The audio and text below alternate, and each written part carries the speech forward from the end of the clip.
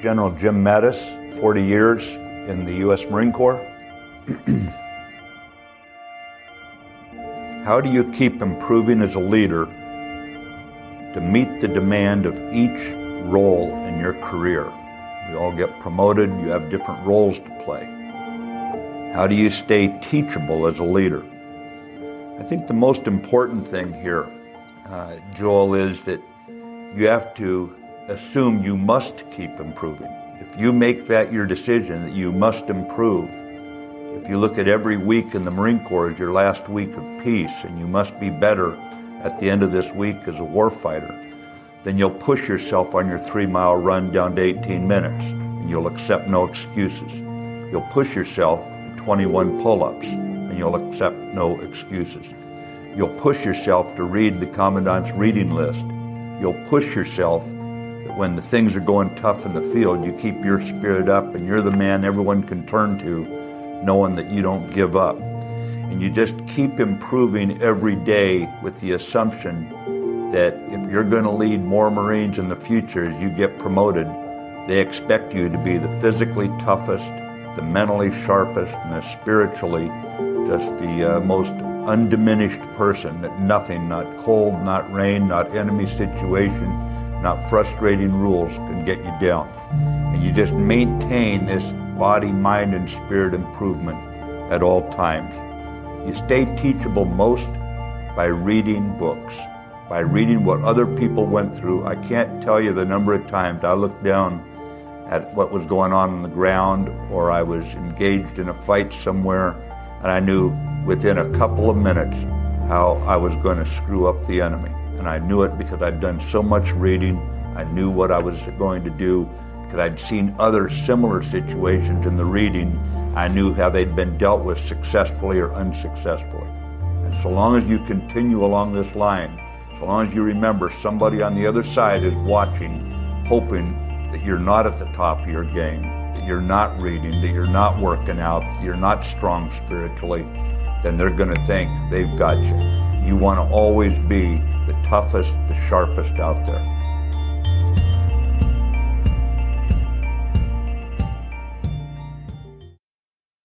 Welcome to the Global Recon Podcast. I'm your host, John Hendricks. I'm on with my co-host, Tim Kozak, the creator of the Veterans Project. And we have a special guest on with us, former U.S. Army Ranger Paul Scharre. And Paul just released a book called Army of None, Autonomous Weapons and the Future of War. Paul, how's it going? Good. Thanks for having me on. Tim, you there? Yes, sir. I'm here, ready to rock and roll, John. Thanks for having me. All right. So, Paul, let's, before we get into the book and the subject of autonomous warfare, can we talk about your beginnings and what motivated you to join the Army? And then if we can go through some of your time in the military as well.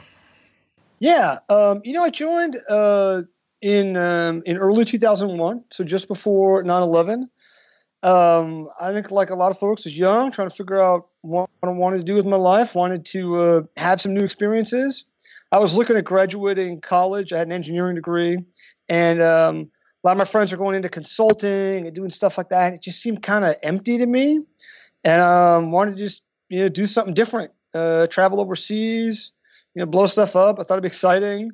So I enlisted with a Ranger contract and walked through that whole thing, basic training and airborne school, and what the time was RIP, the Ranger Indoctrination Program. And about midway through basic training, 9/11 happened. It changed a lot of things, obviously, and of course for the next almost 20 years now for lots of people in the military and veterans. And a great tour service there in the Army's 3rd Ranger Battalion. And Paul, looking back, kind of, what do you think were some of the formulative things that might have changed your scope and made you decide to join the Army in the first place? Do you remember your childhood very well and growing up, and what that might have, how that might have impacted your decision and the scope of what you were doing? What's funny is I know lots of people, they sort of always wanted to be in the military. I wasn't that person. When I grew up, actually, this is going to sound crazy, I didn't join the Boy Scouts as a kid because I told my parents I thought they were too militant. Isn't that hilarious? Who does it? The Boy Scouts. You sound like me, actually. And I think, like, I think it was all for me. Like, as a kid, all the merit badges, I was like, I don't want all that. And I was that kind of soldier too. Like, I was not a very good spit and polish soldier. I once had my first sergeant, I remember, or my platoon sergeant rather, ringing me out, asking me whether I'd shine my boots with a bar of chocolate that morning.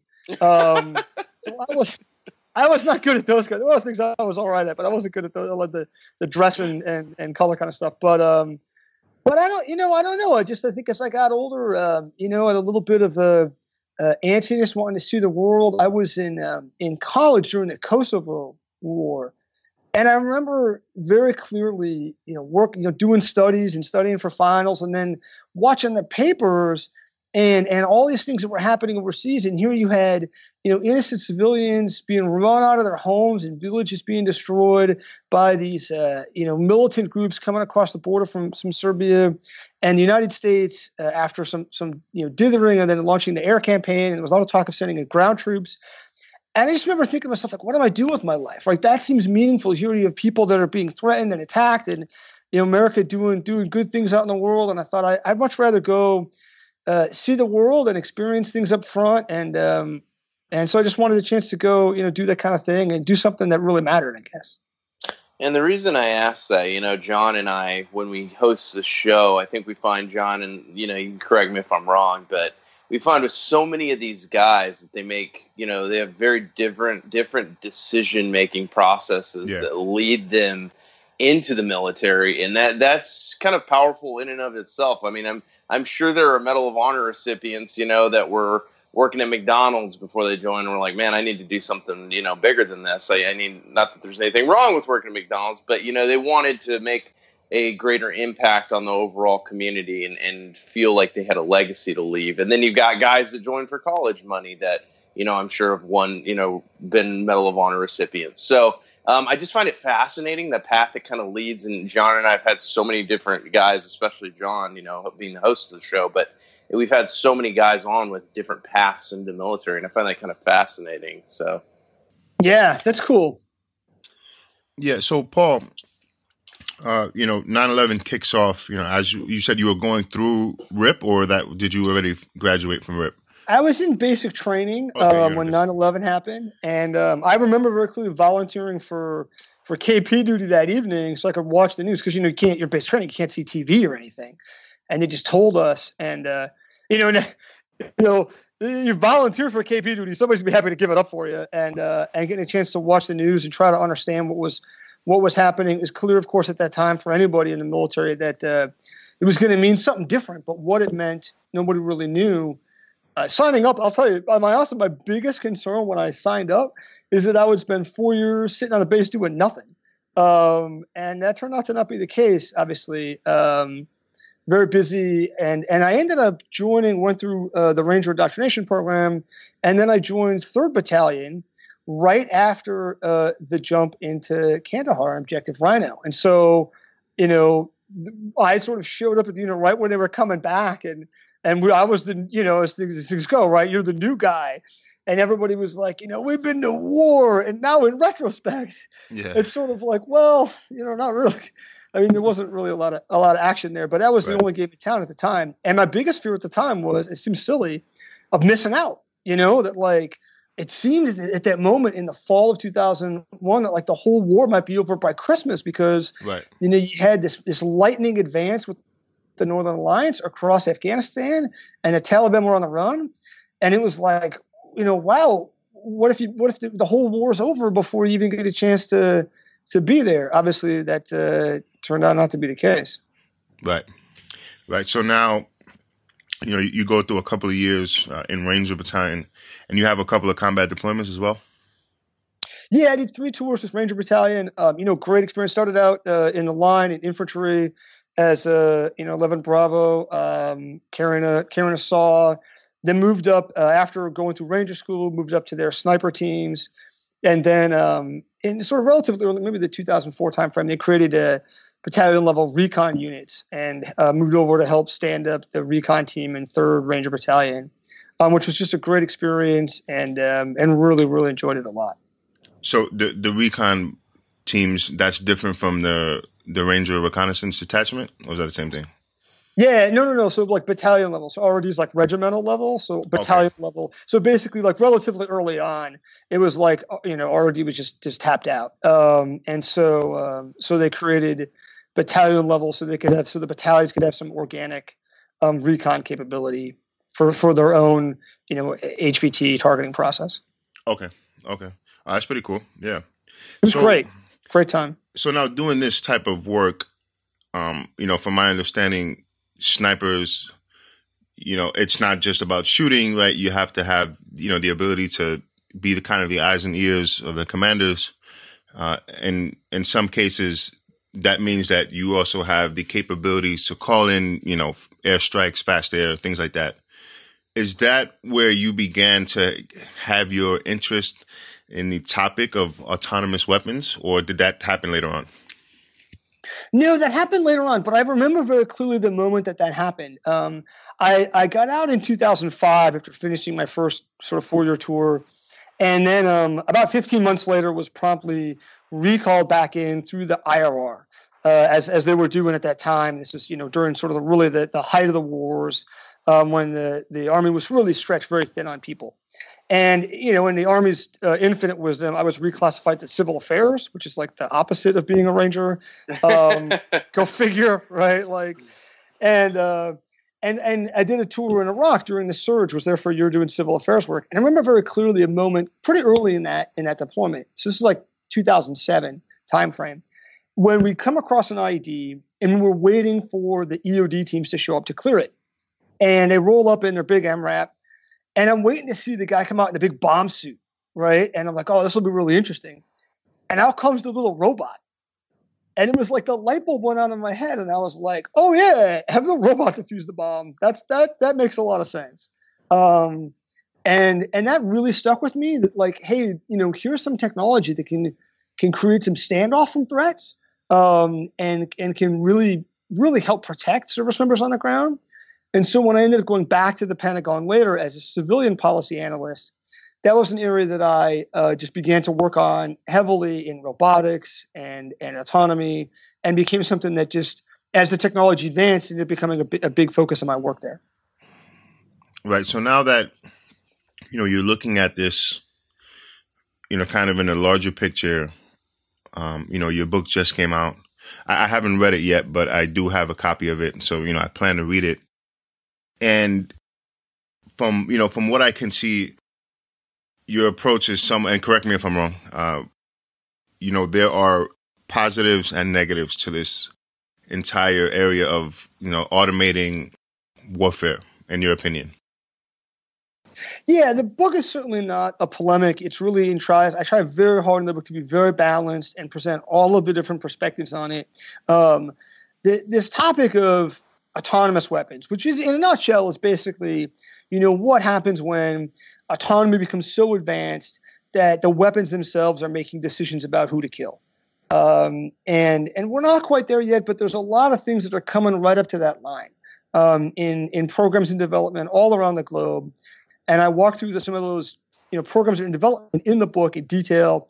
And there's really quite a bit of detailed interviews with people in the U.S. defense establishment. Obviously, I have better access there than, for example, in Russia or China.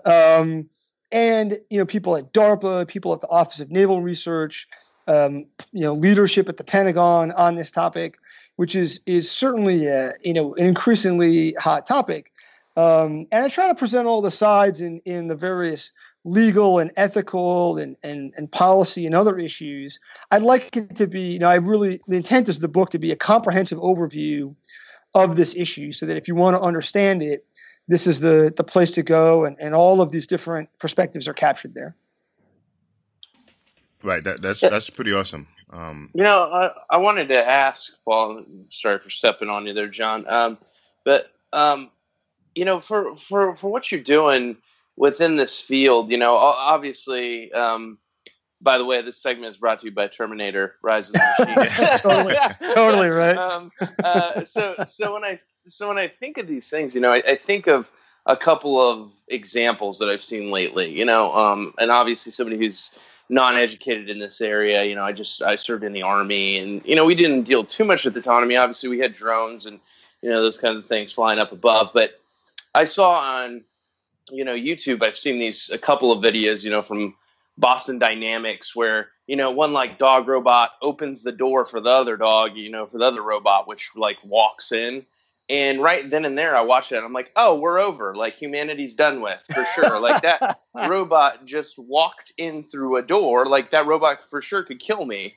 And then I saw the Boston Dynamics video of the robot doing a backflip off the top of that box. That's a scary one. Yeah. And then I was like, okay, cool. That's cool. So robots 1, humanity 0, and we're all going to be gone in the next 10 years. And then the drone, like, I think it was basically like a Phantom, but one of those drones dropping, grenade or like some type of explosive on the top of Syrian troops. Like ISIS was using those. ISIS was using them. Yeah. Right. I see those examples, and I'm sorry, Paul, but it scares the crap out of me.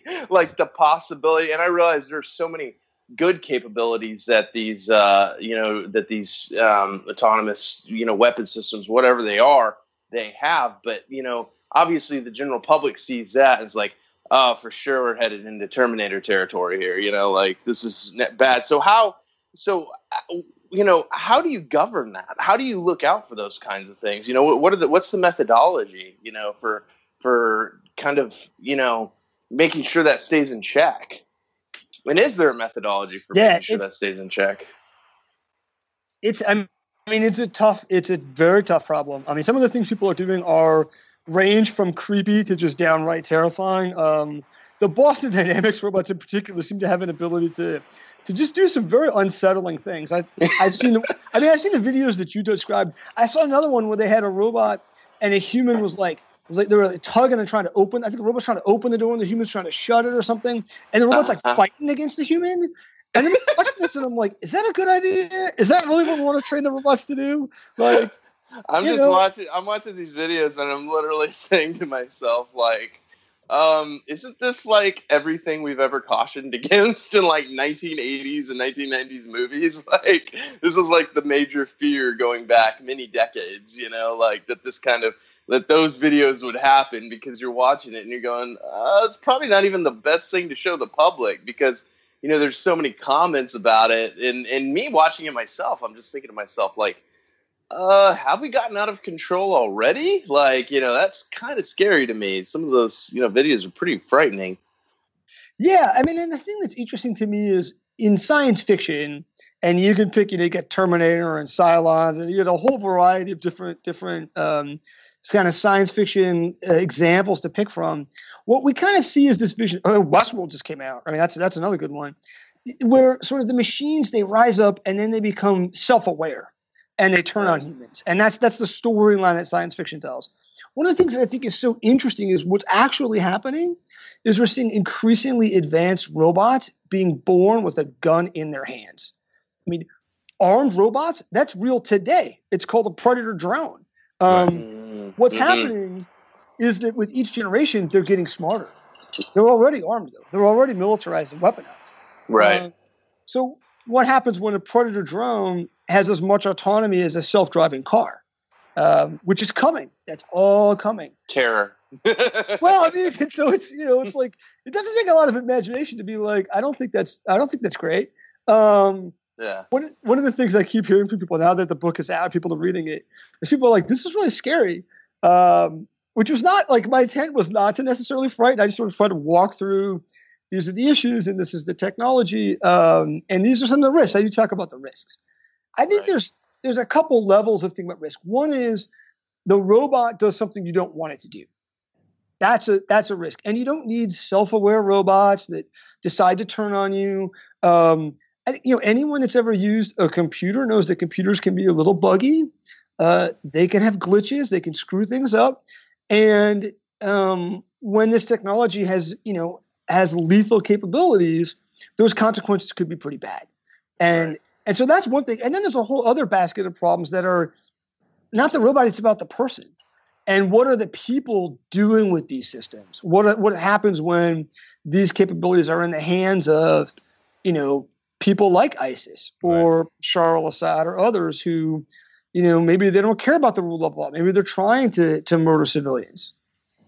Right. And I think, if we can kind of talk about like some of the rise of it, and then there's also, with the rise of it, there's also the rise of the movement to try and stop that. I guess within the government or, within, civilian organizations. So can we talk about some of that? Yeah. Which one do you want to dive into first? The technology, the politics, the international conversations? Where do you want to go? Yeah, we talk about some of the rise of it, and then, at the same time, people trying to stop that and where that's coming from. Yeah. So one of the things I did in researching the book was I wanted to start the story. Where does the story of this autonomy begin? And I thought, it doesn't begin like in 2000. We had drones in development before then. I figured it went back a couple decades, maybe like in the 1970s. And then I went back and realized that the first homing torpedo actually was in World War II. A German torpedo that could listen to Allied ships and zero in on them. And there were problems with that. It sunk 2 U-boats actually when it turned back on the boat that launched it. And so the Germans had to develop a tactic of diving their submarines immediately after launching this weapon because it was so uncontrollable. But then I actually realized the story started even before then. And you had things like machine guns before that. And really I start the story of the book in the Civil War with the Gatling gun as, to me, the first thing that begins to bring in this process of automation and mechanization in shortening human involvement in killing in war. And the thing that was fascinating to me about the Gatling gun, and this is one of the fun things about researching a book, is you stumble across some of these facts that jump out at you and are so interesting, was the inventor Richard Gatling. He was an industrialist inventor, had done other things and invented farming implements, was a machinist.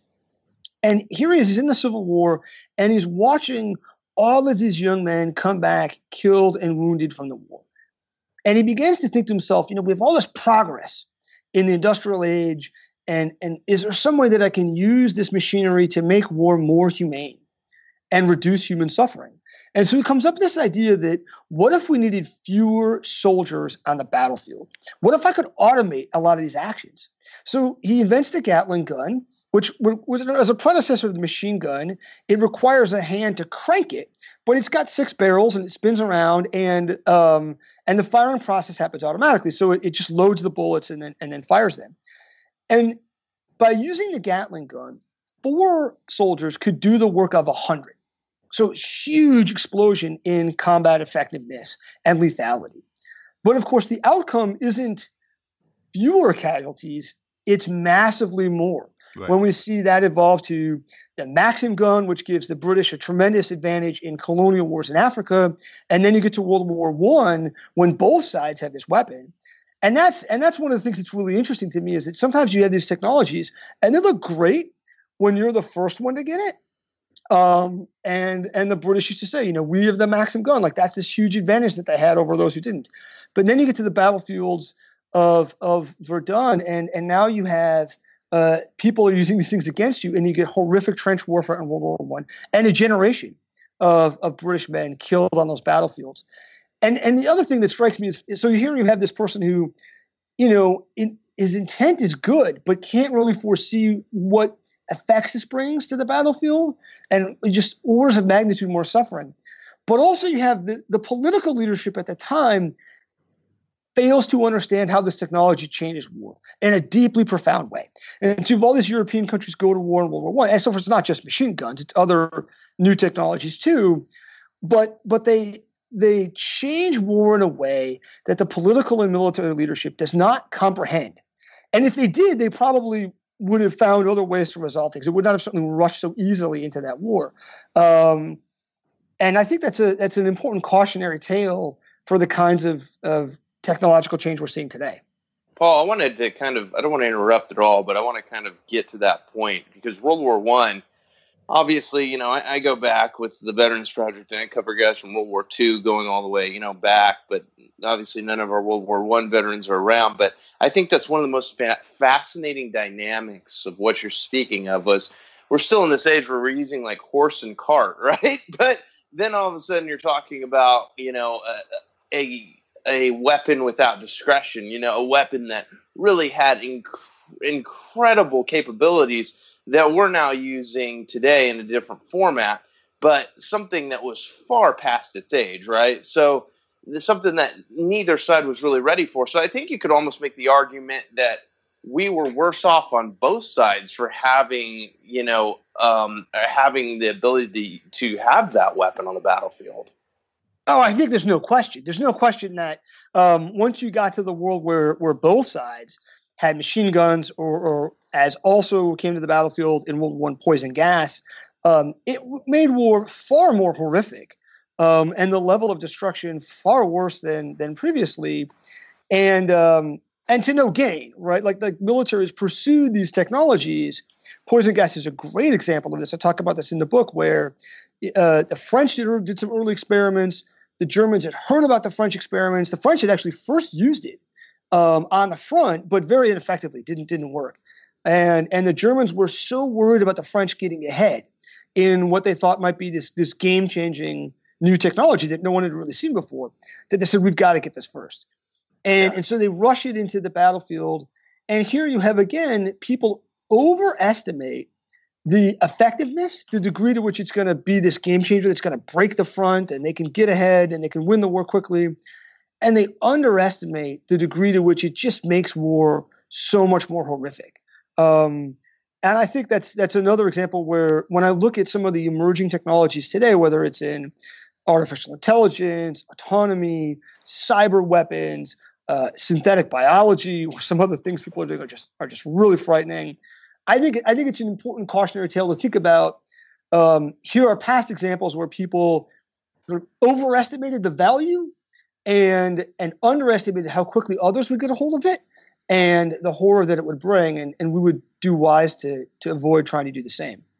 And I don't want to hold you on that point for too long, but John, I think this is a really interesting position because nowadays, obviously, I live in San Antonio, Texas, right by, Brooke Army Medical Center, which is now SAMC. But, they've made huge advancements in those medical fields. But one of the problems it looks like with World War I, those accompanying technologies in the medical fields hadn't really caught up, so we weren't really prepared to handle triage and medical care in that kind of a format, where guys are getting torn up by weapons we hadn't seen before. The medical fields hadn't really caught up.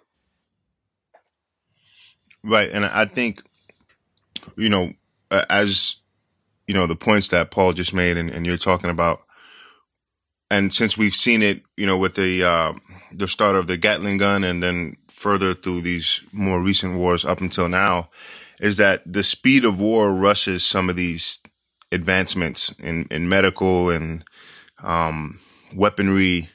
The Obama administration favored using drone strikes in Pakistan, for example, instead of sending in like commando raids to try and get a high value target or something like that. And there are pluses and negatives to it. So, Paul, we can talk about some of the legal and ethical issues surrounding some of the autonomous weapons. Yeah, so let's dive into that.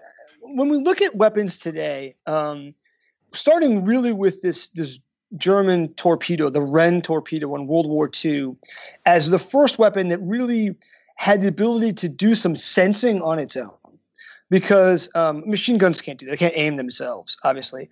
The Wren torpedo was the first of this class of homing munitions that it's released, it's aimed at a target, but now it has a sensor on board. It can sense the target, and it has some internal decision-making processes. It can make some kind of decision, in that case, just to kind of turn left or turn right, to zoom in on the target.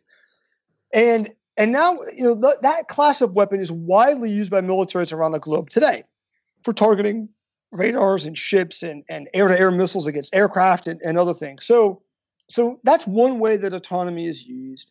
And And many of those things are fire and forget weapons. You let go of it, it's not coming back, which is not in and of itself a new invention. I mean, a bow and arrow, that's fire and forget. What's different is that now you have a little bit of intelligence inside the weapon itself. But I wouldn't say those things are making their own decisions about what to attack, because the human is still launching them at something. The human says, well, I know that there's a ship here or a submarine or an aircraft, and I'm going to launch this weapon. Maybe I can't control it once it's released, but I'm going to launch it at this target.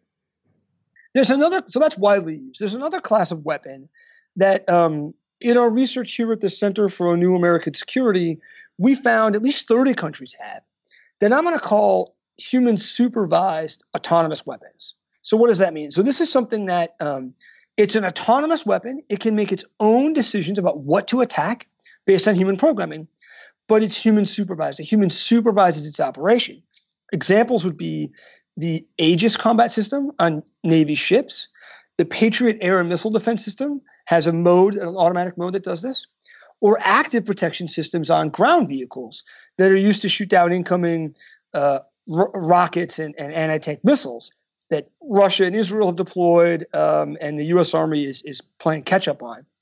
And so we found 30 countries have weapons kind of fall into this category, and they're used for defensive purposes, defending ships or ground vehicles or land bases, where the speed of incoming attacks might overwhelm the human sitting at the console. So just like playing Missile Command on old Atari games, you might have so many threats coming in that the human just reaches a saturation point, and the human can't possibly respond. And so most of the time, these weapons are operated in a sort of human in the loop fashion.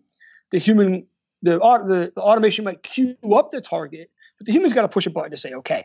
But they do have sort of a wartime mode, an automatic mode that they can be turned to. Somewhat confusingly, the Aegis combat system, their auto mode has a human in the loop, and the full auto mode is called auto special. I don't know. I didn't name these things, but these things have a full auto mode where you can turn it and then boom, it's going to take down targets. But humans are still supervising them, and they're all defensive, and the humans are physically located there, which is so critical when you think about managing risk, because we have had accidents. There were 2 instances in 2003 where the Patriot air defense system shot down 2 friendly aircraft during the opening phases of the Iraq War. And what's actually interesting is humans were in the loop for those instances. Humans pushed the button. So having a human there is not necessarily always a fail-safe. But at least if there are accidents, in all these cases, humans have physical access. And so usually there are actually keys or switches or something that a human can actually physically disable the system, or to take away the electricity to the firing circuits. And when researching the book, I went down to the Navy's training center for its Aegis operators, and they showed me this. They showed me the fire inhibit switch, the fizz key that they have that actually disables this firing circuits. The real question is, going forward, what happens when we see that level of autonomy in an offensive context? So now you've got some drone where the human's not physically co-located, and it's operating forward into contested areas. And we're seeing, many countries are building next generation stealth drones that are intended to operate in contested areas inside enemy airspace where their communications might be jammed. The U.S. is building systems like this, as is the United Kingdom, France, Russia, China, and Israel. They all have either acknowledged or reported systems that are in development. So you've got this drone and it's out there, and now your enemy jams your communications link. So what do you want it to do? Is it going to come home? Is it going to just do surveillance? Does it strike pre-planned fixed targets, which is kind of what a cruise missile does? If it comes across targets of opportunity, new targets, maybe it's a mobile missile launcher that you're trying to track and destroy in a country like, say, North Korea. Those might be really high-value targets. Maybe you say, I want to take it out. Are you going to allow that? You're going to delegate that authority to the machine? Or what about self-defense? These are not going to be cheap systems. Some of them might be. There might be expendable robots, but some of them might be costly. Are you going to allow it to fire back if someone shoots at it? These are not hypothetical. These are real questions that militaries will have to address in the coming years as they begin to field these combat-oriented robotic systems for these high-end environments.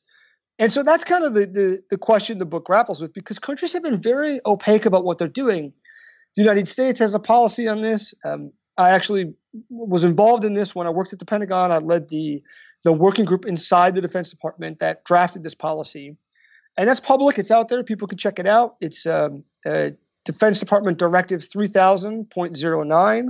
So it's on the DoD's website publicly. You can read it. But other countries have been very, very opaque. Russia has said some statements by senior Russian generals that they want to build fully roboticized units in the future that are capable of independent operations. But what that means is, is kind of fuzzy. China has been even more opaque. They recently made some statements at United Nations meetings just a few weeks ago, but they're a little bit incoherent and confusing, and people are trying to figure out what exactly the Chinese are talking about. So this is kind of the question: is as we go down this path in this technology, what are countries going to be willing to do?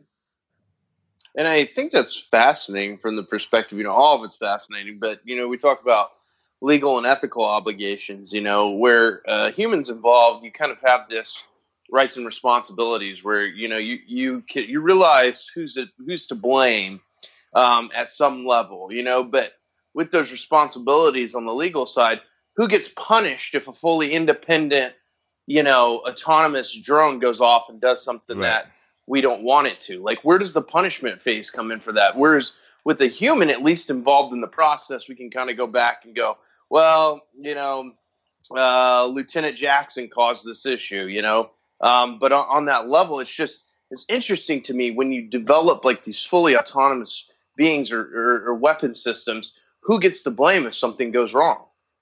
Yeah, this comes up a lot, this concern about who do we hold accountable if there's some accident and a robot kills someone. And the answer may sometimes be no one.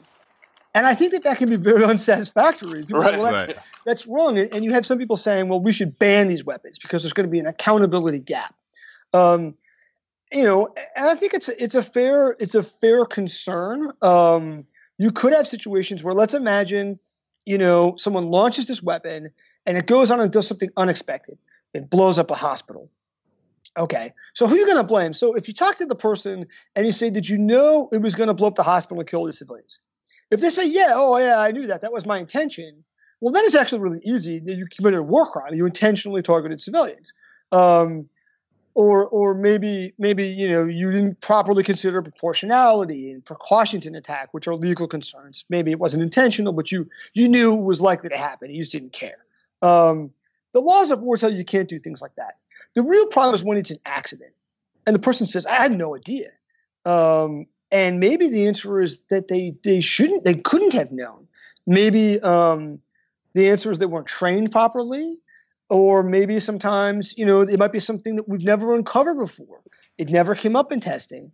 Or, hey, this is something new in the environment that we just never experienced before. Or the enemy maybe did something clever.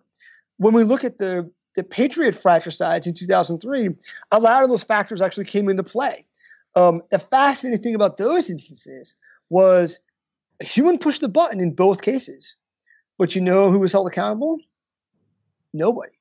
At the end of the day, nobody. There was a recommendation to sanctions of people. It didn't happen. And when they looked at this, they basically said, look, there were in one case, there were some incidences that were identified in testing and never were told to the operators. In another case, in the second fratricide, it looks like there was just a totally unexpected situation that had really not been experienced before until they came into combat. Combat, of course, creates different conditions in training, different novel situations. And so you do have these situations where no one is held accountable. What you don't want to do is have a situation where people don't care and they don't believe that they're responsible. And one of the things that came out of the after action investigation into the Patriot fratricides that I think was really deeply troubling was the operators told investigators that their perception was that if they overruled the automation, the automation recommended that you shoot on something, which is what happened, and they overruled it, and then someone was killed, that they'd be in more trouble than if they just trusted the automation and there was a fratricide. And so that's really alarming that here there was like we know there's this condition called automation bias, where people can tend to overtrust in automation. But here actually a culture that supported that encouraged that sort of led people to give away their human judgment. And so that tells me that it's not just about the automation itself and what you build in the technology, but we've got to think about the training, we've got to think about the doctrine, and we've got to think about the culture that supports all that if we really want humans to remain in control and be exercising judgment.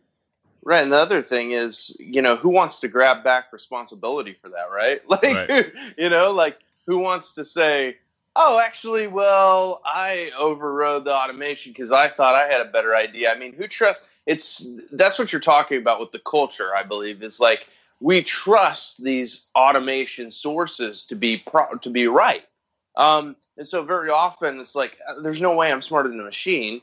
So even with all my levels of expertise and all my learning, if I take this back and this responsibility, I could be responsible for a war crime. Yeah. So the thing that's really hard is that so we have this, our brain is wired to create mental models of other people, how other people work. That's how we're social animals. That's how we get through life. We're able to interact with others. We're really good at creating this sort of internal models for how other people think. And it's quite natural for people to apply that same mental process to non-human objects. We do it to pets. People talk about their dogs as being like people, and you sort of, oh, the dog wants this or that. And people do it to machines as well. There's like an astonishing number of people, I talk about this in the book, who name their Roomba. And so we tend to anthropomorphize these machines. The problem with that is the machines don't think like us. Our model for artificial intelligence, you go to science fiction, and the model for artificial intelligence is smart like a human, right? That's what happens to HAL and to Skynet and to an iRobot, and that's what happens in Westworld. Is these machines in Cylons, they sort of become like humans. We have this model that we're somehow the pinnacle of intelligence. What we're actually find when we build these machine intelligences is they're just radically different than humans. They think incredibly differently. I've had some people suggest that AI should stand for alien intelligence because they think very differently. And one of the things that's I think really fundamental to understand is that right now we're very good at building what people call narrow artificial intelligence. We can build machines that can perform very narrow tasks extremely well. So they can play chess, they can play Go, they can play video games, they can play Jeopardy. They're getting better at driving cars.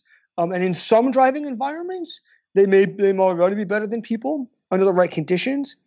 And what happens is for humans, we see that threshold.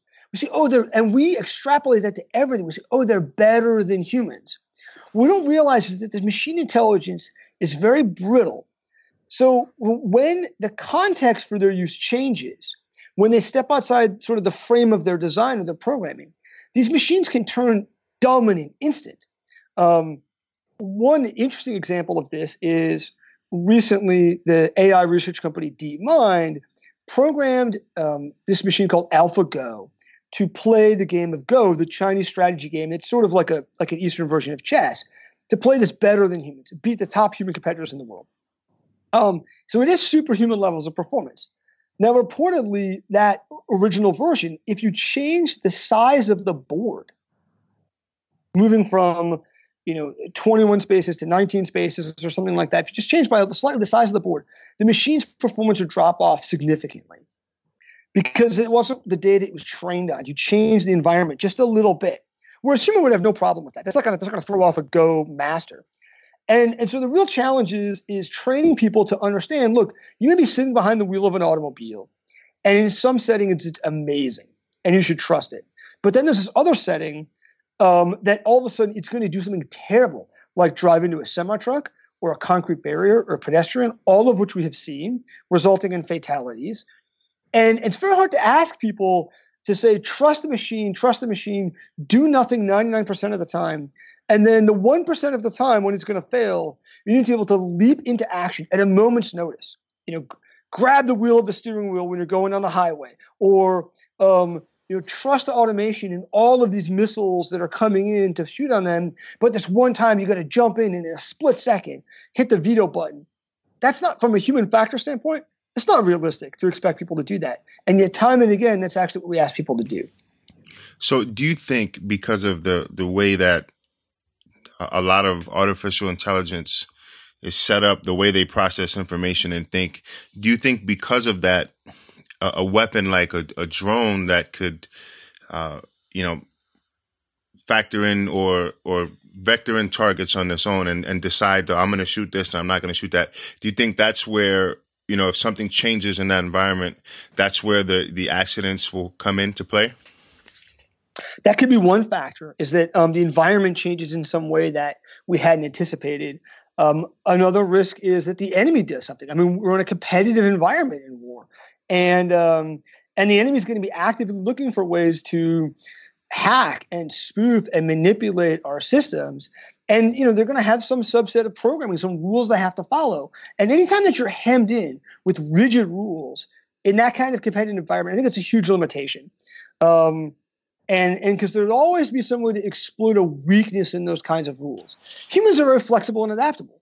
And we can give humans, commanders intent, you give them broad guidance, and then they can adapt on the battlefield. And we tell humans, we would totally understand this for humans. We don't expect people to go into combat and just do exactly what you did in training. We know that that's probably terrible and will get you killed. We expect people, like, training as a foundation, but then you've got to be flexible and adaptable. And we say things like, no plan survives first contact with the enemy. But the machine is not going to be able to adapt. And it doesn't mean we can't use the technology, but it's a limitation we have to be aware of. And we have to pair it with human judgment so that humans are able to be that engine of flexibility and adaptability and innovation. So now let's talk about how different nations can trust one another in environments where there are autonomous weapons, and how can they work together to avoid accidents? I mean, I know that's difficult enough. For example, right now you have in Syria, you have different nations, running, airstrikes in different parts, and, you have to coordinate and make sure, there's no Russians in this part or there's no Americans. So that's difficult enough. How do nations do that in a place where the weapons are autonomous? Yeah, it is a tough problem. So you've got basically a community of people that have called for a ban on autonomous weapons. There's maybe 50 plus NGOs, non-governmental organizations.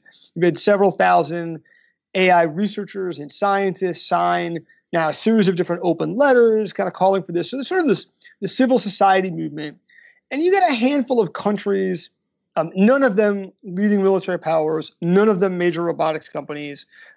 Frankly, most of them not really standouts for human rights either. But maybe about 24 countries or so that have said they also support a ban.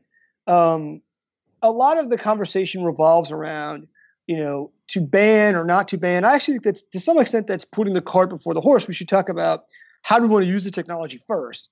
But there's a lot of debate about this. And when you look at the historical record of feasibility, it's really a mixed bag. And so you had some people saying weapons bans don't work.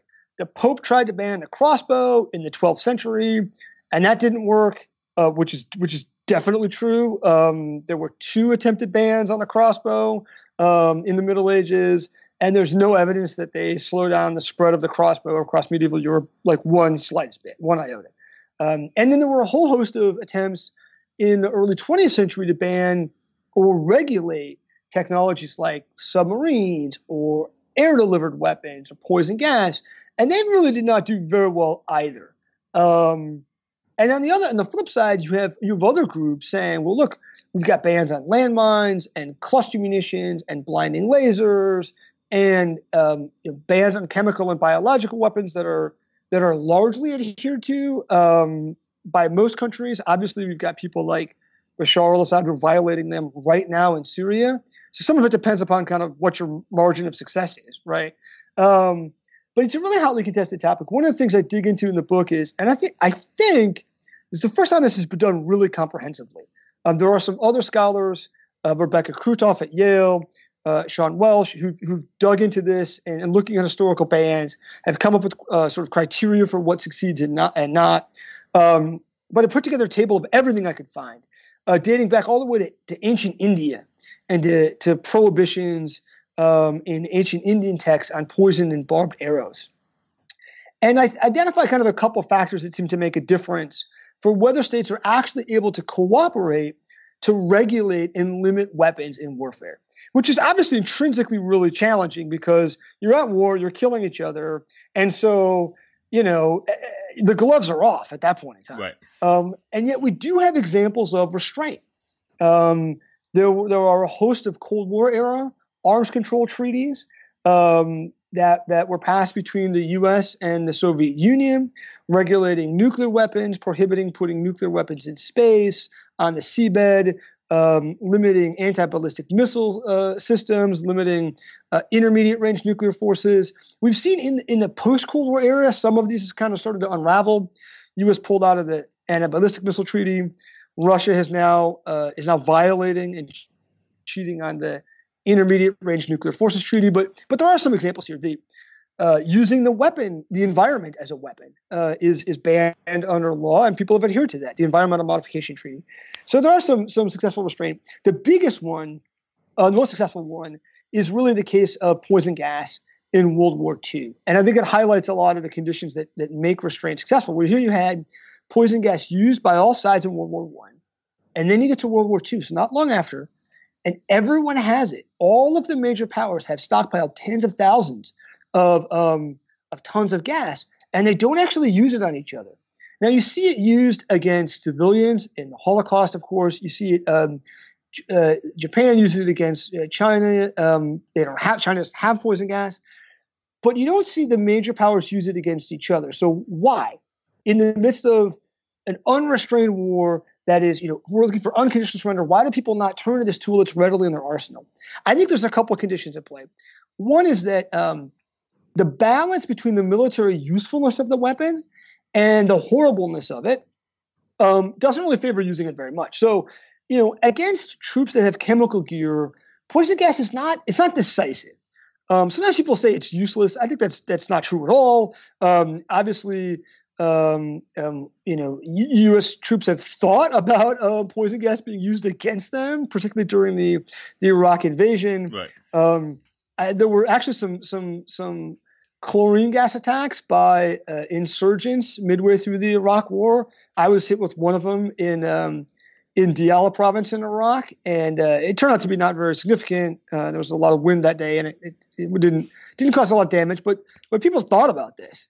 But it's not really decisive in the way that, for example, like nuclear weapons are. Right? If Saddam had used chemical weapons, that would not have changed the outcome of the Gulf War or the Iraq invasion in 2003. Right.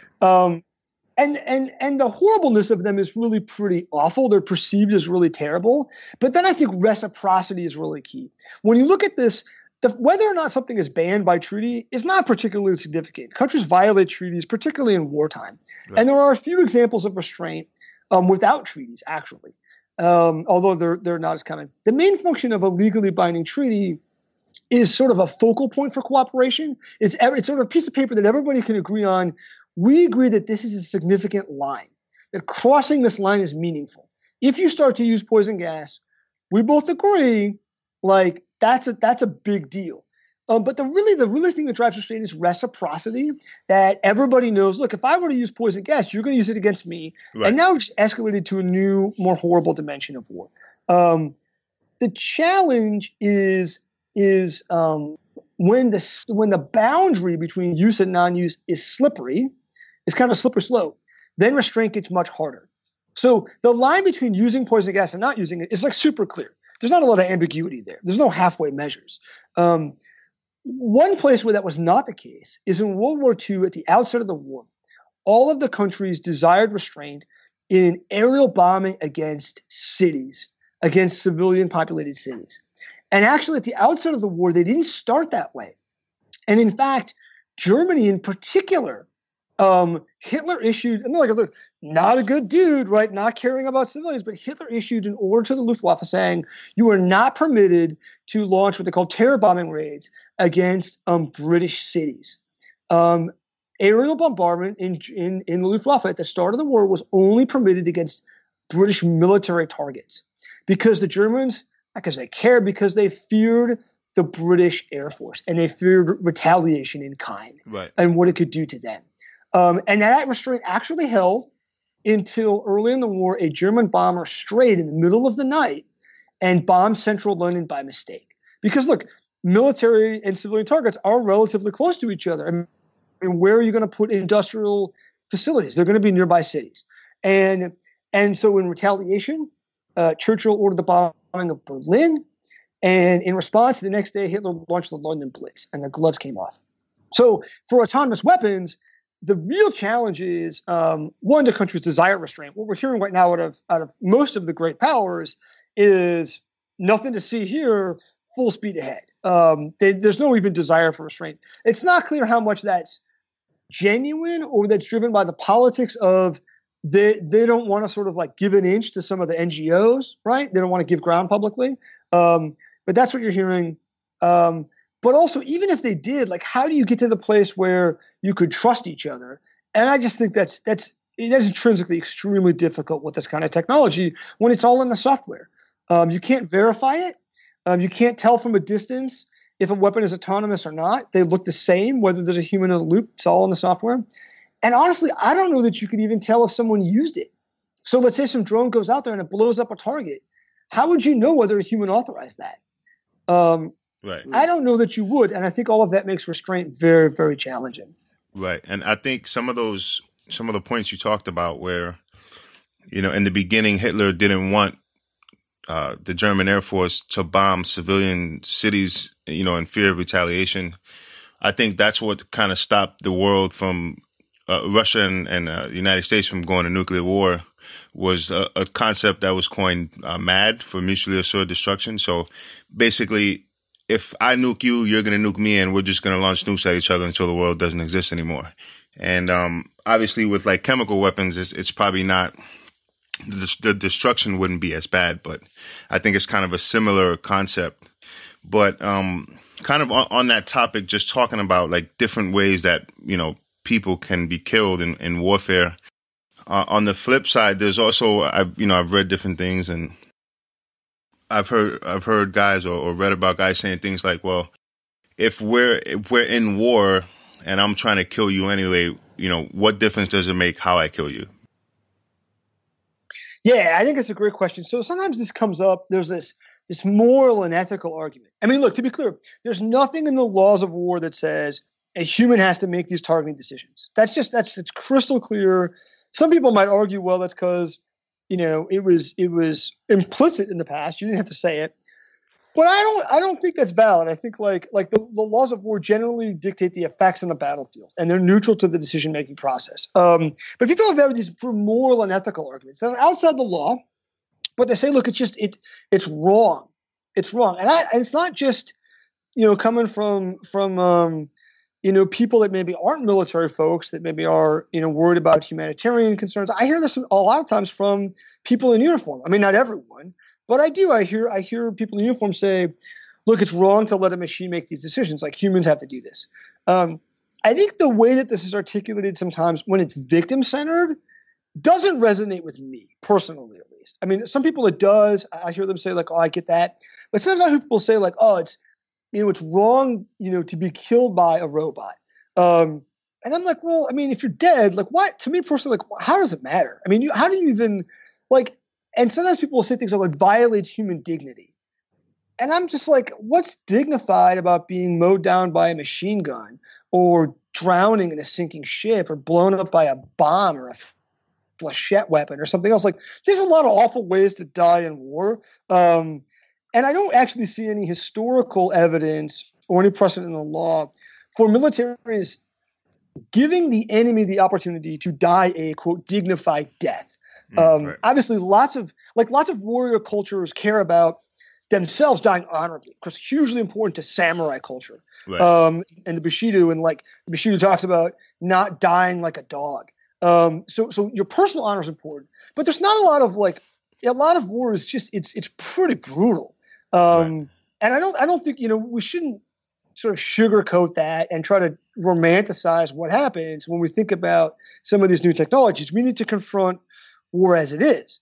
I think the thing that does have a little bit of resonance with me, when it makes sense, is when you think about this from the perspective of the user, and you say, well, how does this change the relationship of the military professional with the use of violence? Right. I think that is an interesting question to ask, which is to say that if we were in a world where machines did all the killing and humans, pushed the button, but they didn't feel any moral responsibility for what happened.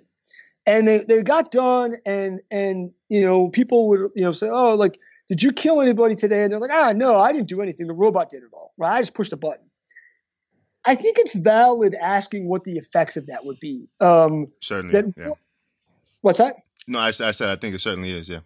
Right? Like, so one, could it lead to less restraint and more killing in war? I think that's possible. Could it lead to wars being more violent? It's possible. Now, there is an argument for that, frankly, right? There's this sort of the General Sherman approach to war that says, like, war is terrible and we might as well just get it over with, right? So that's, and I certainly give credence to that in the book and talk through that. But I think it's worth asking this question of, if no one slept uneasy at night about the horrors of war, would that make us more flippant about going to war? Would that lead to more wars? Would it lead to wars being more brutal? Would that lead to what does that say about us as a society if we just didn't care? Now, the really sort of tragic and interesting thing about this is it basically says that there's value in people suffering from things like moral injury and post-combat stress, which is obviously horrible, right? That we have veterans that suffer horrible psychological injuries and deal with awful trauma afterwards. And I think it is deeply unfair and terrible that what happens is when we go to war as a nation, we ask a very tiny subset of society, in particular young people, to bear these moral burdens for the country as a whole. And it's tragic, but it does sort of, and there's both edges to this. And I don't, I try to kind of in the book give credence to both, which is on the one hand, you could say, hey, that's better if we could offload all of that stuff to machines and then no one has to suffer those things. On the other hand, you might say, maybe it's better that someone appreciates the horrors of war. Sherman also talks about, listening to the cries of the wounded and acknowledging that war is hell. And that there maybe is some value in us keeping our humanity and knowing how horrible it is. And I think I don't have the answer, but I think it's an interesting question worth thinking about. Yeah, I think it is. And I think, as you're talking about it, what kind of came to my mind was, with the advancements in like social media and everyone being connected, you have like a disconnect with things that people are willing to say online, right? Let's say to somebody on Twitter or something like that. And it kind of dehumanizes the experience because people are willing to say whatever they want to say because they're not in person. So there's almost no consequences in some ways for some people and what they might say to somebody as, however horrible it might be. But then, kind of as it relates to what we're talking about, it just makes you think like, these warfighters who are going to war and experiencing, the horrors of combat and losing their friends and things like that. All of that is part of the sacrifice that they make. They're sacrificing their bodies. They're sacrificing some of their, their mental and, as you said, it is horrible, but it keeps a human aspect to it.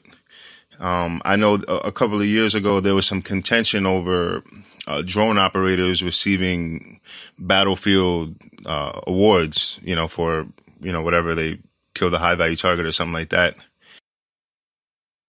But I think it's important to not completely dehumanize warfare. The last episode that we did, Tim was on with me, and we had a guy who was a special missions guy who was on the ground in Mogadishu. and Tim, he was talking about the first time he killed somebody, and then Tim, asked him a question, and it's a very personal and deep question. How'd you feel about it? But once you kind of automate those processes, then those emotions get taken out of it. But even if you do automate the process of war, you're not going to be able to take away the humanity and the people who are killed and the people who are suffering. You know what I mean? Yeah, and I actually like that you brought up the example of social media, because I think that's totally on the ball. I mean, here's an example of this technology that has this unintended side effect of, I mean, I'm just amazed by this. So get on the subway and everyone's like super polite, like, oh, excuse me, stay out of the way, right? And then everybody's like, they're all on their phones and they're like just bombing each other on Twitter and and right, like, what's wrong with people? And people say these things all the time that you would never do in person because you can see the effect on other humans. And so so many listeners may be familiar with Dave Grossman's, I think, wonderful book on killing. Yeah. That gets into the psychology of killing. And he talks about this issue of psychological distance and how people have a natural human reaction. He argues all mammals do or all animals against killing their own species. And it's not, but that as you increase psychological distance from sort of identifying this person as a human, right? As you move from seeing them face to face to seeing them from far away, and they're just a silhouette, to maybe bombing them from the air, those barriers start to go down. And I think it's totally valuable to start to think about, how does automation become a moral buffer? Now, obviously, in the case of Grossman, equates all of this with physical distance, because he's really thinking in like a pre-digital kind of era before things like drones. Right. Obviously, it's really psychological distance, and you can see through things like how drone operators talk about some of the psychological stress of that role, which is intense, that you can have people on the other side of the globe, but they can see what's happening. It's very real. But I think it's worth asking, as you add in automation, does it change it? I think it's very possible. And I just think it's interesting, because I don't want to be flip either about the fact that, these moral injuries in post-combat stress is horrible. I mean, I think, to me, the hardest thing that I think I've ever had to grapple with in my time in the military afterwards was seeing friends commit suicide after the war, after they got out. And it just hit me like a gut punch, in a sense of, it dawned on me the first time I lost a friend, a buddy, to suicide, that for some people the war just never ends. And it just keeps going on, and it doesn't matter whether they go home or the conflict wraps up. And that's hard. And so you want to find ways to protect people from that. At the same time, I think there are reasons to think that we don't want to move to an era that's totally dehumanized what's happening. I think that's a very important point that John's making there too, as far as the human process and human thought process, because the fact is, no matter how much you remove humans from the actual offensive procedure, you still get humans on the other side of the measure. Right. So, like, you can't really, because that's what it is to essentially win a war, right? It's like, hey, we try to kill more of you than you kill of us, in a sense. Obviously that's not the whole entire goal, but that's part of it. So humans being taken out on the individual side, that not only, takes a physical toll, it takes a mental toll on the country that's being attacked and the country that's attacking. So when you can kind of remove the thought process, the human individual side of the thought process on the offensive side, it doesn't change what happens on the defensive side. So I can only say that I think that could have increasingly negative effects on the human psychology, on the defensive procedure, and being killed by robots and being taken out. It doesn't feel like a very natural process. Now, whether that's something we get used to down the line and it becomes more of a cultural understanding, there's still something intrinsically inside of us, that I think could be affected even more traumatically by that impact than being killed by each other. Where there's this kind of system of honor code. Even if you're killed in a devastating way by another human being, it's still okay. At the end of the day, still, we met at dawn and we shot it out. You win, I lose. Whereas with, these kind of autonomous procedures, now you're taking away that fact. You're turning it into robot, or machine versus human. And I think like that could have some, very large and diverse psychological effects. Well, I'm so glad you pointed out that humans are still on the receiving end of the technology, because sometimes I hear people talk about sort of these visions of bloodless wars of robots fighting robots, and it doesn't make any sense to me. I spent a lot of time looking at robotics and autonomy and swarming and artificial intelligence, and I mean the essence of war is inflicting violence on some other group, to achieve some kind of aims, and I don't. I think war is always going to involve violence on humans. If nothing else, that's the only way that wars will end. Right. I think that to me, it's interesting. When I started working on this issue about, probably almost about 10 years ago now, at first I actually sort of was very dismissive of some of these ethical arguments as sort of issues of taste, kind of ethical schmethical, leave it to the philosophers. And as I've just learned and listened more and grown over the years on this topic, I find the ethical issues to actually be some of the most interesting and challenging ones, because it's one of these things where there's just no clear right and wrong answers. Right. And I think, kind of going back to Grossman, the On Killing book, I think if it was a while ago since I've read it, but if I could remember correctly, I think he also touched on some of the things that were done to dehumanize the enemy as far as how you talk about them. So, you don't refer to them as other people, or, you don't acknowledge that that's someone's brother, or that's someone's son, someone's father, something like that. You just come up with a nickname for them, like, in Iraq, they might have referred to some of the guys they were fighting as Hajis, or, something like that. And just small things like that are a part of the process that separates you from the enemy on a human level, and in a way makes it easier to kill them, Yeah. So I think that's, there's interesting legal issues, there's interesting ethical issues. The other subset of things that I think are just really fascinating are these issues that involve strategic stability. So basically the interaction of this technology between nations. And I'll give an analogy, or explain this issue by analogy. We've seen now stock trading move to a domain of automation, of machine-to-machine interactions, where humans will program these trading bots, but then it's actually bots doing all of the trading. And they're doing so at speeds that are just too fast for humans to react. High-frequency trading happening in milliseconds. And we have also seen some unexpected outcomes, some interactions among the bots that lead to things like flash crashes, or people finding ways to spoof these bots and manipulate their behaviors. And so in the financial space, what's happened is that regulators have installed circuit breakers to take stocks offline if their trading price moves too quickly at a certain amount of time. You got to give a little bit of a timeout. It hasn't really stopped the problem of flash crashes. It just sort of mitigates it. In fact, flash crashes continue to happen on small scales and continue to trip circuit breakers. There was one day a couple of years ago where 1,000 circuit breakers were tripped across multiple financial markets. But extrapolating this to warfare, to a similar domain where you have competitive environment, people aren't going to share their algorithms, right? I'm not going to share with you what my rule set is for my machine. People are trying to one up the other person, and there's a huge advantage in speed. The concern is that you get something similar, a flash war, if you will, where you get interactions among these automated systems. It could be physical, could be perhaps even more likely in cyberspace, where they're interacting at machine speed, and then they start, get some kind of escalatory dynamic, and then you get some kind of unfortunate outcome, maybe in a crisis, maybe in a conflict, where they begin to escalate. Not because the robots are turning on humans, they're just following their programming, but the way that they interact is such that they begin to spiral out of control.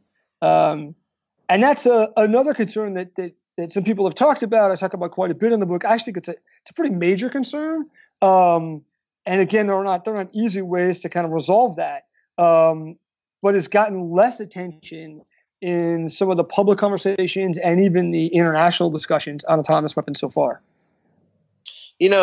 Paul, I think you're making some incredible points here about the whole autonomous versus human type of environment. But, one of the bigger points I think you made just a minute ago in regards to social media, I actually received my master's in emerging media and communication. So I studied social media networks and kind of the impact of those. But I think the more you grow to understand a technology, the more it can, the more that your fear grows in a lot of ways, because you see what it's fully capable of.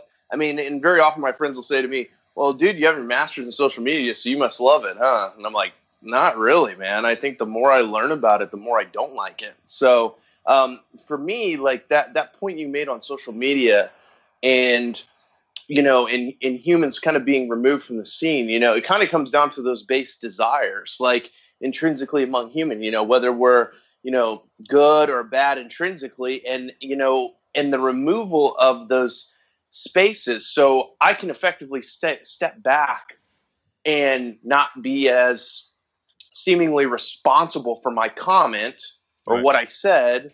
And it goes the same way with weaponry, right? Like if I'm not responsible technically for what that weapon does, who cares if I drop a bomb on a square block and kill 10,000 people? What does it matter? Because I wasn't responsible for it. I can't be punished for it. So that becomes a very interesting dynamic in warfare, where a country can step back and not have to take responsibility, and and really not face reciprocity in a lot of ways. Say, well, we didn't know we were going to do that to you. We have no idea. That wasn't us. We didn't do that. Yeah, but it still impacts us. Yeah, I think it's kind of like a gray area, kind of like right. I think slightly different, but when you look at a couple of years ago, there was an incident in Iraq with, at the time, what was a company known as Blackwater. And it kind of brought up the topic and the issue of U.S. troops in Iraq are, they fall under, there's certain rules that they have to follow. And if they don't, they can be prosecuted. Then the issue with the contractors, there was so many contractors there at the time, is that they technically didn't work for the United States government. So technically they didn't fall under the rules of war. So technically if something happens, nobody's responsible. And then it became a big issue. And I think that Blackwater case kind of became like a landmark for how they were going to move forward in prosecuting potential war crimes as they involve contractors and not soldiers under the United States government. Well, that's a great point, John, because remember that kind of stemmed off of the need to not be responsible, right? Like, the whole thoughts of having contractors over there in the first place was kind of like, well, we have to be able to take the gloves off. Yeah. And obviously, kind of our PC culture is not allowing that, because war is ugly and it's not always politically correct. In fact, war isn't politically correct. Killing a human being isn't politically correct. Right. So, like, it was obviously kind of probably stemmed from a positive want or desire for the ability to be able to win the war effectively and do it in the best possible way. But through that, it created some, outside issues, because obviously these guys, without that governance, kind of took things into their own hands, and that's never going to lead to positive results, whether it be in warfare or, maintaining peace. It was just it's kind of interesting to me that happened, because, it all stemmed from, all right, well, we don't want governance in these areas. Okay, that's understood. But then you give it to this, culture, and kind of in a way, I guess, Paul, you make them autonomous, because, they can't really be governed. So you send them to war and they do what they do. And then you come back and realize, oh my gosh, like we just created a disaster. Yeah, there are similarities. If you delegate, authority to some agent, whether it's a person or a private company or a machine, and you give up some element of control. And that is, pluses and minuses. Yes. Right. I do want to give, because the book, I tried very hard in the book to be balanced and to show a variety of perspectives. I do want to, I guess, make the case for these weapons, right? Because it's out there and people make this. And the basic case is the following, that, humans are not perfect either. And humans screw up, they make mistakes, and humans intentionally do things, right? Humans commit war crimes. And what if machines could do better? And I think a good example of this is in driving. where, we're building self-driving cars, we're putting them on the roads, they're going to get better. And there's no question there'll come a point in time when they are better than humans, and we would be better off and would save lives to move to all automation. We're not there yet, but when it's coming, I mean, humans are frankly terrible drivers. I mean, we have it's like, and the fatality rate in driving is astronomical. It's just one that we've always known, and so we accept it. Right? We kill 30,000 people a year on American highways. That's like a 9/11 every month. Right. Do you know what I mean? But we just don't. That's like the way it's always been. I mean, I'm pretty sure our grandkids will be like, "You guys used to drive cars by hand?" And they'd be like, "Yeah." Didn't people die? And you're like, "Well, yeah, like all the time, yeah." They're like, "Wow, how did you do that?" Like, we didn't know any better. That's the way it was back then. Right. Like your grandparents tell you about stuff. So, but I think there's a case for these weapons in war, and it goes like, we could use that same technology, and we could be able to sense on the battlefield things, and maybe we could do it more precise and more reliably than humans, and we could avoid civilians and avoid civilian harm. And there are certainly some places where we could do that today for some types of decisions.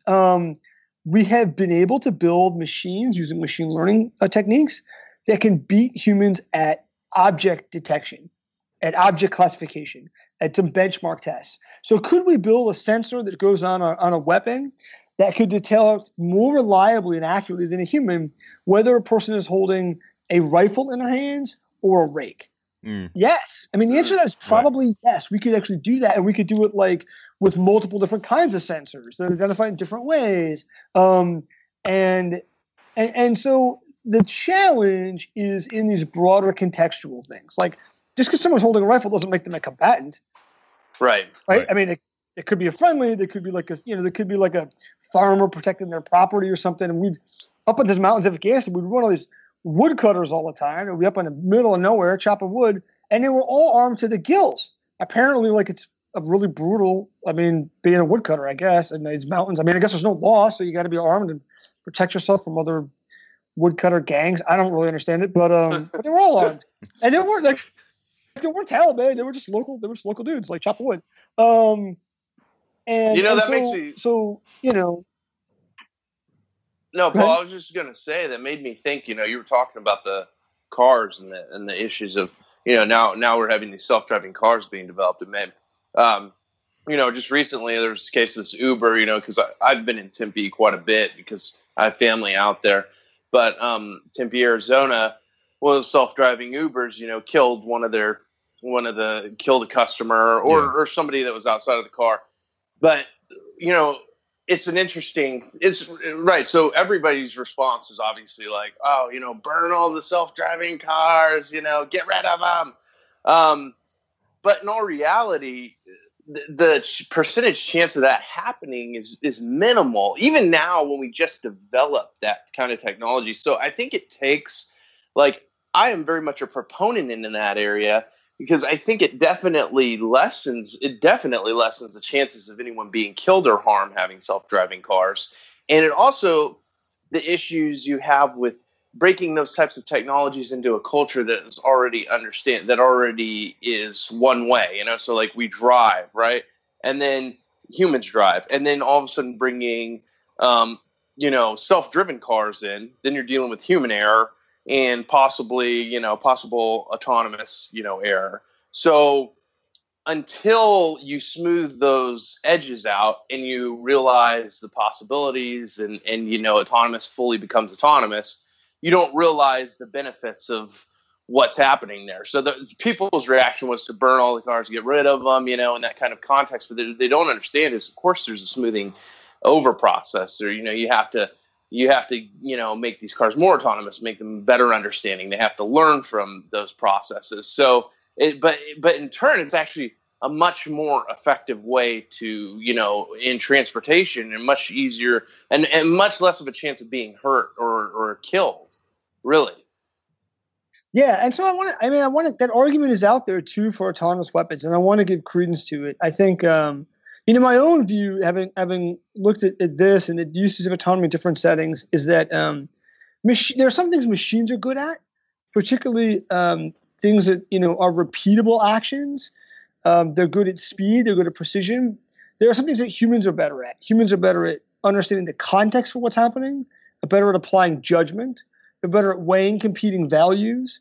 And so I'll just put my cards on the table. I'll tell you the conclusion of the book. I mean, where I end up is that, and you're actually hearing this out of a lot of the Defense Department recently, is that the optimal model is what some people refer to as a centaur model, like the half human, half horse mythical creature, something that combines humans and machines together, creating a joint cognitive system that involves both human and machine decision making to try to leverage the advantages of both. It's not to say there aren't pitfalls in that. You have to do it well. If you do it poorly, you can actually end up in suboptimal outcomes where you just have it's worse than either independently. But that if you do it the right way, that is likely to get the best outcome, sort of trying to leverage advantages of both. So just kind of like for certain processes, have the artificial intelligence do it, and then, have the final decision being made by a human, basically, kind of thing, or? Yeah. So what I do in the book is I break down 3 roles that humans play in weapons systems today.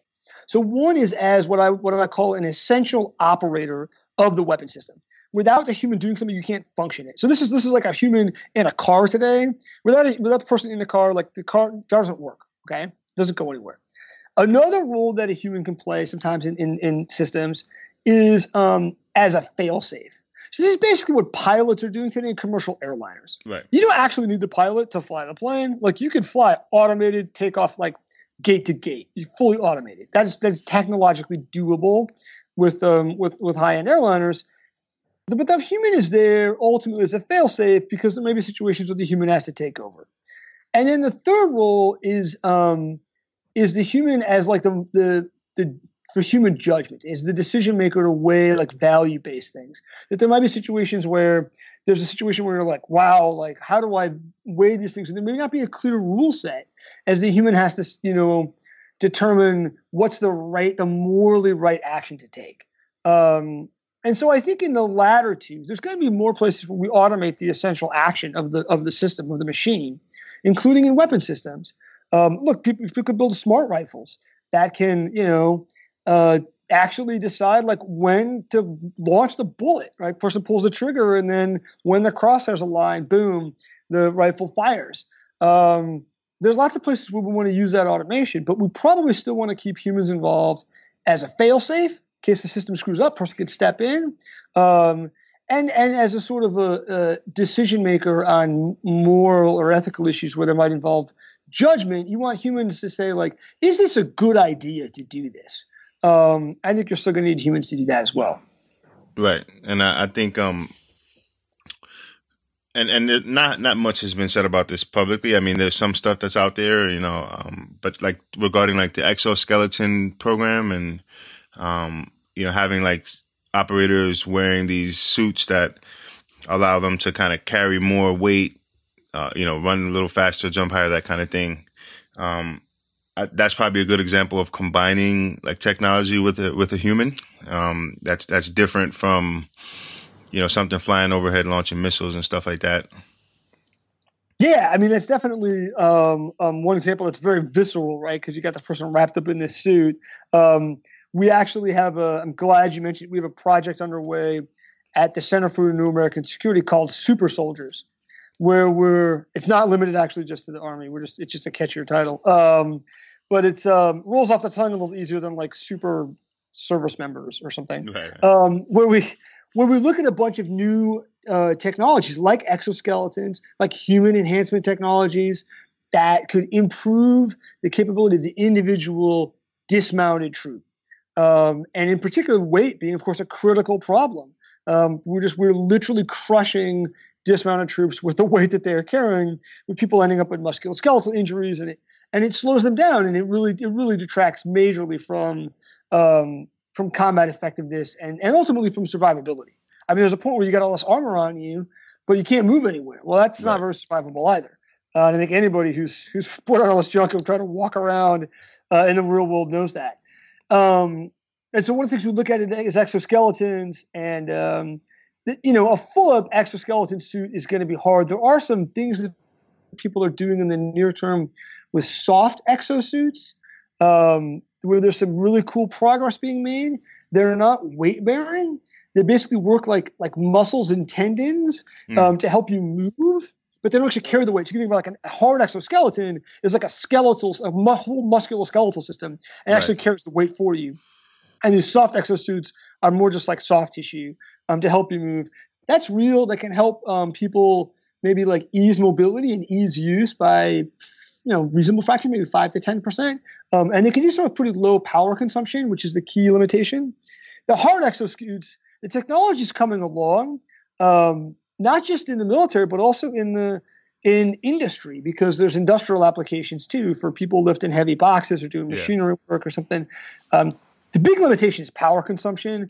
In a factory, you can plug it into a hardwired power outlet, or maybe you can swap out a battery pack every couple hours. In a military environment, right now, very quickly you're going to run out of juice. And maybe like in 1 to 2 hours you might get battery life. Obviously, you want something that can last for much, much longer than that. Even for short duration missions, like a high value target raid, like 2 hours is not enough. And there are ways to increase that by going off of like an internal combustion engine that runs on gas, think of basically like a weed whacker engine on your back, but obviously not quiet. That has some noise discipline problems. It's not very stealthy. To imagine, dragging around a weed whacker or lawnmower engine everywhere, and those things are not currently designed. I mean, that's kind of crazy. They're not designed really with a lot of muffling in place. One of the things we look at in this report that will come out later in the year is the idea of like some kind of hybrid gas electric power solution, where you might have like a hybrid power system where you can go into stealth mode that runs on batteries to be quiet while you're infiltrating towards a target for maybe 90 minutes or something, and then you're going to have to kick into the gas powered thing but maybe by then you've made contact. It's still got a lot of limited functionality and a lot of limitations, but it also gets to this point about how we think about technology, because SOCOM, bless their hearts, right? They the solution to guys getting shot in the fatal funnel is, we're going to put you in this Iron Man suit. Okay, that kind of makes sense, but like, dude, why don't you send in a drone? Like, why don't you send in a quadcopter with a flashbang or a hand grenade? Right. Like, why is the first person going into the room a person? It should be a robot taking the bullets. Let the robot catch the bullets for you. And they're working on that too. There's great companies doing really interesting things. I interview and talk about some technology from Shield AI, which is doing work for the military, doing really cool things on quadcopters and indoor autonomous navigation. I've seen something like that. Like, I saw a video that like doing like kind of CQB stuff, and they send like a drone in first, kind of thing. Is that what you mean? Yeah. I got a chance to see some of these experiments in person, and it's cool, and it's a little bit creepy, to be honest with you, to watch these drones like totally autonomously navigate indoors, because like you'll see, and they have LiDAR sensors on them where it shoots these like little kind of laser rangefinders to scan the room. And so you'll see it comes up on a doorway and kind of hovers for a minute as it's scanning the outside of the room. And then it realizes, okay, there's a new room, and it goes into the room. And it's funny to watch it, because even though I like talk about this, I can't help but anthropomorphize these things. And so I'm watching it and I'm thinking like, oh, the drone waits, and then it goes into the room. And the first thought that comes to my mind is like, oh, it's curious. It wants to go see what's in there. It's just like totally insane, but it is really neat stuff. And I think it'll have, that technology is really near term. It's coming out to the field quickly and could have an incredibly transformative effect on how we think about CQB and urban combat, and that our whole model for putting guys in a stack and clearing a room could move to ones where like the robots just clear a whole building in a swarm of drones, totally autonomously, and then they scan people. They send back a list of using facial recognition and biometric data, everybody in the building, images of all of the weapons, where everyone's located, who's armed, and then frankly, like, people are already armed and they don't surrender. They're like, all right, now you send them with a grenade. And by the time the humans walk in, rooms, building's been cleared, and that's I would love to see that kind of stuff out there to start saving people's lives and taking some of our people out of harm's way. Yeah. And I think there's so many, that last bit about identifying people and stuff like that. I mean, there's so many incidents where guys were killed, going into buildings, and they didn't know who was in there, or the building was rigged to explode. The second they open the door, the whole building goes up. So that stuff could really have a quick and big impact on the kind of wars that we're fighting today. So yeah, all this stuff is extremely interesting. Paul, I can't wait to read your book. The name of the book is Army of None. So, anybody listening, you really want to dive into this even further, you can get your hands on a copy of Paul's book.